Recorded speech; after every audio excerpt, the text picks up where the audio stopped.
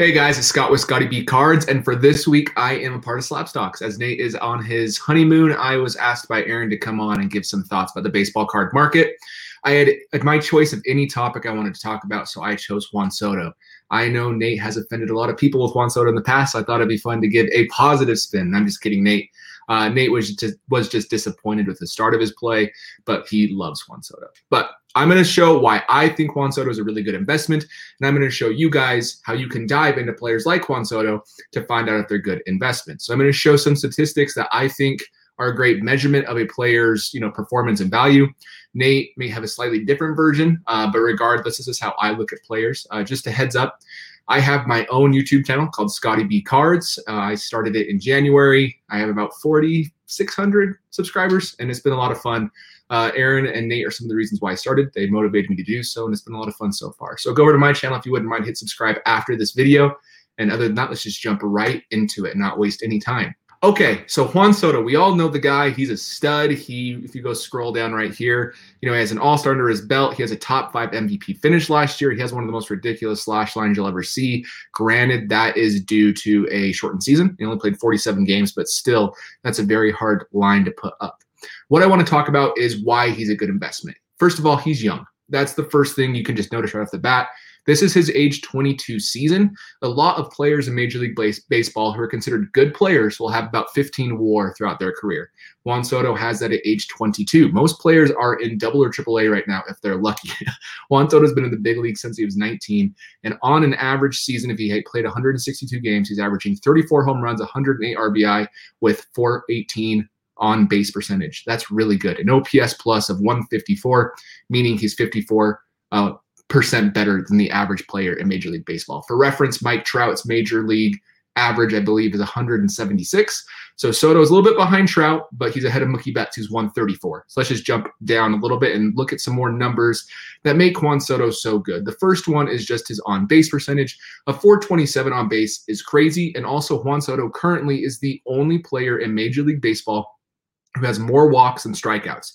He has one of the most ridiculous batter's eyes you'll ever see, and he does not swing at pitches that are outside of the strike zone. If anything, if Juan Soto was an umpire, he'd be the GOAT of umpires. That's how good his strike zone knowledge is. I wish he was able to do that. Let's just go look at one more thing I want to point out on this page before we jump somewhere else. As well, if we look at his WAR, so WAR is a measurement that references basically base running. You probably all already know, but I don't want to go too crazy, but base running, defense, offense, all of that is compiled into WAR, which just means he's 4.4 wins so far this year, better than the average player. So if you got like a AAA player, an average Major League player who would be 0 WAR, he is 4.4 wins for the team more than that player. But regardless, you can see throughout his career, he's been a very bad defender. Minus 1 win with defensively in his rookie year, minus half a win his second year, minus another win his third year. But this year, he actually has improved his defense tremendously. He has 0.4 defensive WAR. That's more than Mookie Betts. Granted, Mookie Betts is having a very rough, injured-ridden season. I love Mookie Betts. He's my favorite player. That's who I collect, but I'm going to compare Soto to Betts and explain why offensively Soto is just so much better. But regardless, defensively, Soto has turned it around. This is one thing that everybody would always bash Soto for. He's a one-dimensional player is what they would say. He would only be able to slug. That's it. He's proving that wrong. He just robbed a home run, I think, of Didi Gregorius a few weeks back or a few days ago. Go watch that. You can see he gets great jumps compared to what he used to get, and he's able to read the ball off the bat well. So that's one thing I do love about Juan Soto. If we scroll down a little bit, you can go to this section down here, which is going to be called the Hall of Fame statistics and similarity scores. These reference a player's possibility of being in the Hall of Fame. These numbers are going to be black ink is how many times he led the league in a specific category. Gray ink is how many times he's in the top 10 in a specific category. Hall of Fame monitor just measures, and same with Hall of Fame standards, measures basically how many home runs, how many stolen bases, batting average, for how many years, how many All-Stars, and so forth. But regardless, the one thing I want to point out here, because he's only 22, these aren't going to be high yet, but they will be someday. You look at his WAR per 162 games played. He is averaging more WAR per 162 games played than the average player of his position. They have him as a left fielder still. He's actually a right fielder now. So that's probably a little bit higher, but not by much. If we compare him by age to any players, you have Tony Conigliaro, who was amazing before he was hit in the face with the fastball and ended his career essentially. Frank Robinson, and Ronald Acuna Jr. So, and right here, Acuna, Miguel Cabrera, Frank Robinson, Stanton, Harper, Bob Horner. It's just amazing how good he's been. And most players develop a better eye as they progress, and he's done that so young. So now I just want to kind of show his outs above average, which is a defensive metric that shows how much more successful he is than other players in his position. He is third for right fielders in outs above average. I believe Joey Votto's ahead of him, and I'll have to go see the second one is. But here's Joey Votto, here's Mike Yastrzemski, and then here's Juan Soto. So he's just behind Joey Gallo. So he's basically third in the league, but tied right behind as the best defensive right fielder in baseball. Now let's go look at his Baseball Savant page. Baseball Savant measures in what percentile across all Major League Baseball is Juan Soto. So his average exit velocity is the 94th percentile, meaning he's in the top 5% or 6% of players in baseball who can hit the ball hard. And on top of that, if we look at max exit velocity, same situation, hard hit percentage, same situation, he is good. This is what I want to really emphasize, though, is his chase rate. He is in the 100th percentile, meaning he is the absolute best at not chasing balls outside of the strike zone. His whiff percentage, for having a chase rate this high, max exit velocity this high, and expect batting average as high as it is, to have a whiff rate in the 79th percentile is really amazing. And I know amazing sounds dramatic, but I'm serious. Let's just compare him to Fernando Tatis Jr. Very similar peripherals around hard hit, max exit, average exit. But look at his chase rate. He's in the 38th percentile. He sacrifices a lot of power. He sacrifices a lot of, swings and misses because he wants that power. Soto is able to generate the same amount of power while being the best eye in all of baseball. Look at his K percentage. Tatis is one of the worst players in all of baseball at striking out. If you look at Soto, he's in the 86th percentile. If you look at Tatis and whiff percentage, meaning he whiffs, he's one of the worst players in baseball. He whiffs all the time. If you look at Soto, again, 79th percentile. That's amazing. And I want to emphasize this Fernando Tatis Jr. page is still very impressive. His sprint speed is much higher than Juan Soto's, and that's just because Tatis is a true 5-tool player. I wouldn't put Soto quite as a 5-tool in regards to speed. But regardless, let's compare him to two other superstars. Here's Nolan Arenado. So yes, Arenado's whiffing less than Juan Soto and has a better strikeout percentage. Maybe he doesn't actually. Let me just check with Soto real fast. Yeah, basically Arenado has a little bit better strikeout percentage. He doesn't strike out quite as much. But overall, hard hit. He doesn't hit the ball as hard. He's a true pull hitter right here. You can see most of his home runs are on the left side. He just pulls it right to left field. Again, with Juan Soto, he sprays the ball anywhere and everywhere. It's amazing that most of his home runs and a lot of his base hits are to the opposite field. So they can't shift Juan Soto, which is fantastic for his numbers. And one other player I wanted to compare him to is Mookie Betts. Mookie Betts, everyone thinks he's having a really bad season. He's not. He's just hurt. And so he's not quite as dynamic as normal, not as many highlight plays. But regardless, Mookie Betts is having a good year. All this pink and red is good. But again, compared to arguably the best hitter in baseball, Juan Soto, it's not even a comparison. He's leaps and bounds ahead of a ton of players in Major League Baseball. I wish Mike Trout had played this year because I bet his Baseball Savant page would look very similar to Soto's. Now let's talk about baseball cards. Now that I've established why I love Juan Soto as a player, that should translate to cards. There's a couple things I look at. Is the player young enough to make the Hall of Fame? Can he be on a Hall of Fame trajectory? That's how you get the GOAT conversation, all those things. The earlier they debut and the earlier they perform, the more likely to make the Hall of Fame. After that, you have basically, are his cards rare? And are his cards a good price to purchase? So let's just go look at his cards. Juan Soto is a very interesting player because he debuted halfway through, I think, May or beginning of June. And because of that, Topps didn't anticipate having him there. Again, he debuted straight from AA to the big league. So Topps did not anticipate this because the Nationals had injuries. And so they didn't get him into many products compared to Ronald Acuna Jr., who they anticipated coming up. They have Acuna in tons of products. Same with Tatis. That's why I have this graph pulled up. Juan Soto has his flagship image in Topps Update, which is this same image here. This is Topps Chrome Update. But regardless, he doesn't have any base refractors. The base refractors in Topps Chrome Update are numbered to 250. The only other non-numbered refractors available in Topps Chrome Update are the pink refractors, and they're still rare. So let's compare Soto versus Tatis. Right now, this Juan Soto was selling for quite a bit more at the beginning of the season. Or early in the season, it was $13.35 versus $7.50. Soto was playing bad. That Nate even said he was disappointing compared to his 2020 season. A lot of people felt that way, and that's completely justified. He's been able to prove that wrong as it's continued throughout the season, but you can see here it's basically the same price, actually less than Tatis. Right now, he's slightly more, which looks like that makes sense, right? But it doesn't. Fernando Tatis Jr. has a refractor, like base refractor that's not numbered in regular Topps Chrome. He has a pink refractor. He has a pulsar refractor. He has a sepia refractor. And I'm sure there's other ones that aren't numbered that I'm not remembering. Let's look at the pop report real quick. I just wrote it down versus having it on the screen, but I'll just tell you.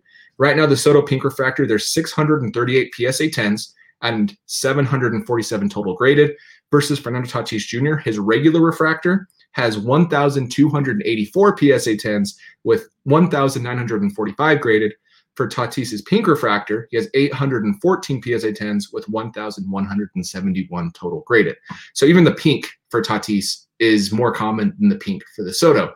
But you don't see the Soto going for quite as much as it should. This was a $2,500 card in January. The Soto was, and I think right now is a great buying opportunity for it. It's tough for me to recommend anyone to buy a specific card because, yes, it can go back down. But if I was taking on the risk, I would feel comfortable with it. Now let's just look at his Topps Chrome update from the beginning of the year. I wonder actually if I can just, I can do this.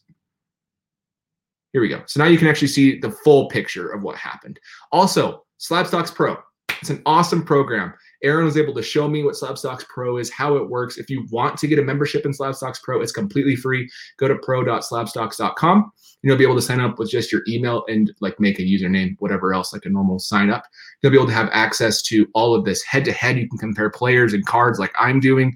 You can actually look at your portfolio, track your specific cards. Right now, it's just, pretty generic cards. But as Slabstox Pro is out, it will get more and more and more cards added, which will only help. So really great program. I know they've been working their butts off on it, and it presents really well. I need to start using them for my videos more. But anyways, let's look at his base Topps Chrome update. Again, this was a $580 card at the peak, at the beginning of the season, or right when the season started, probably. Let's see. Yeah, the day before the season, people got excited and paid $580. It dropped all the way down to $218, and it's sitting right now right around $270. So I would recommend, again, if you want to pick up a Juan Soto rookie, do not go after the flagship because the flagship is like the paper Topps update because there's about 15 to 18,000 of those graded, which is really high. There's still about 8 to 10 of this card. That's significantly less, about half versus the other. Another card I want to emphasize before I jump away from his cards is the Juan Soto Bowman's Best Rookie PSA 10 Refractor. The reason why I think this is a good card is just because Juan Soto is not in many sets. I talked about that a second ago. If their rookie cards are rare, that's something that is extremely valuable because if a player has specific low set cards, then he's able to have those specific low set cards be worth more. A lot of players are in 20 to 25 sets a rookie year. Juan Soto is probably only in 10 to 14 at most. So about half of that and only a very few chromium cards. He has Topps Chrome Update and basically this Bowman's Best, and that's about it. Bowman's Best is on the rise. People are collecting it as an alternative to other chromium cards for good reason. They look fantastic and they're a hobby only product. And so they're usually more short printed. While, Topps Chrome Update is a retail exclusive product. So kind of opposite of each other. But regardless, you can get a PSA 10 Bowman's Best Refractor for only $299. I'm sure it's not a very high pop. I can look that up in a second even. But regardless, it's just another good option. You can get a numbered parallel for cheap. If you wanted to get a Topps Chrome Update Refractor, PSA 10 is like $6,000 to $7,000 most likely right now. While a Bowman's Best Purple Refractor, numbered to $250, just like the Topps Chrome Update Refractor, it's going to be $800 in a PSA 10 or best offer, which seems like a pretty decent opportunity right there. The last thing I wanted to show you on this video is kind of what I already said. He doesn't have many rookie sets. So I typed in 2018 Juan Soto. If we go scroll down, he's only has 119 entries for PSA Pop Report, meaning 119 variations and cards and so forth. If you type in 2019 Fernando Tatis Jr. and scroll down, he has 244. So more than double what Juan Soto has, meaning there's more than double the products. There's more than double inserts, parallels, all of that is just much more common. If you do the same thing for Ronald Acuna, because he was anticipated heading into the season, right now he has 246. So more than Tatis, more than double Soto as well. So my point is just to say, if you're going to invest in a player, Juan Soto has an amazing tool set offensively. He's improving defensively, which is fantastic. I would say his main knock is that he plays for the Nationals and they just sold everything, but it may be good for a rebuild in 5 years when Soto's in his prime. Already has a World Series. That's one thing Mike Trout does not have. And that's why they bash Mike Trout. They'll never be able to do that for Juan Soto simply because of the fact he performed so well in the World Series. He took Justin Verlander deep in the World Series. Go watch that video if you want a fun time. And overall, that just really helps his legacy and his potential. If we go look at other players like Acuna and people in Tatis, they've both dealt with injuries because of the way they play. They're a little bit more dynamic on the base paths. Soto has been a little bit more consistently healthy. He's been on the IL this year. He just had a weird knee issue, but today, his first game back, he's 3 for 4 with a walk and a 3-run home run. So I bet you he's just fine. So overall, great player, great tool set, very Mike Trout-esque, very Miguel Cabrera-esque. On top of that, very few rookie cards, which makes his rookie cards he does have more valuable. And he's on a bad team, but that may lead them to a World Series contender right at his prime. Overall, all of these things for me are just some of the reasons why I like Juan Soto, and I just wanted to share why with you guys and kind of give you an idea of what I do on my channel and also just to show you the awesome Slab Stocks Pro program.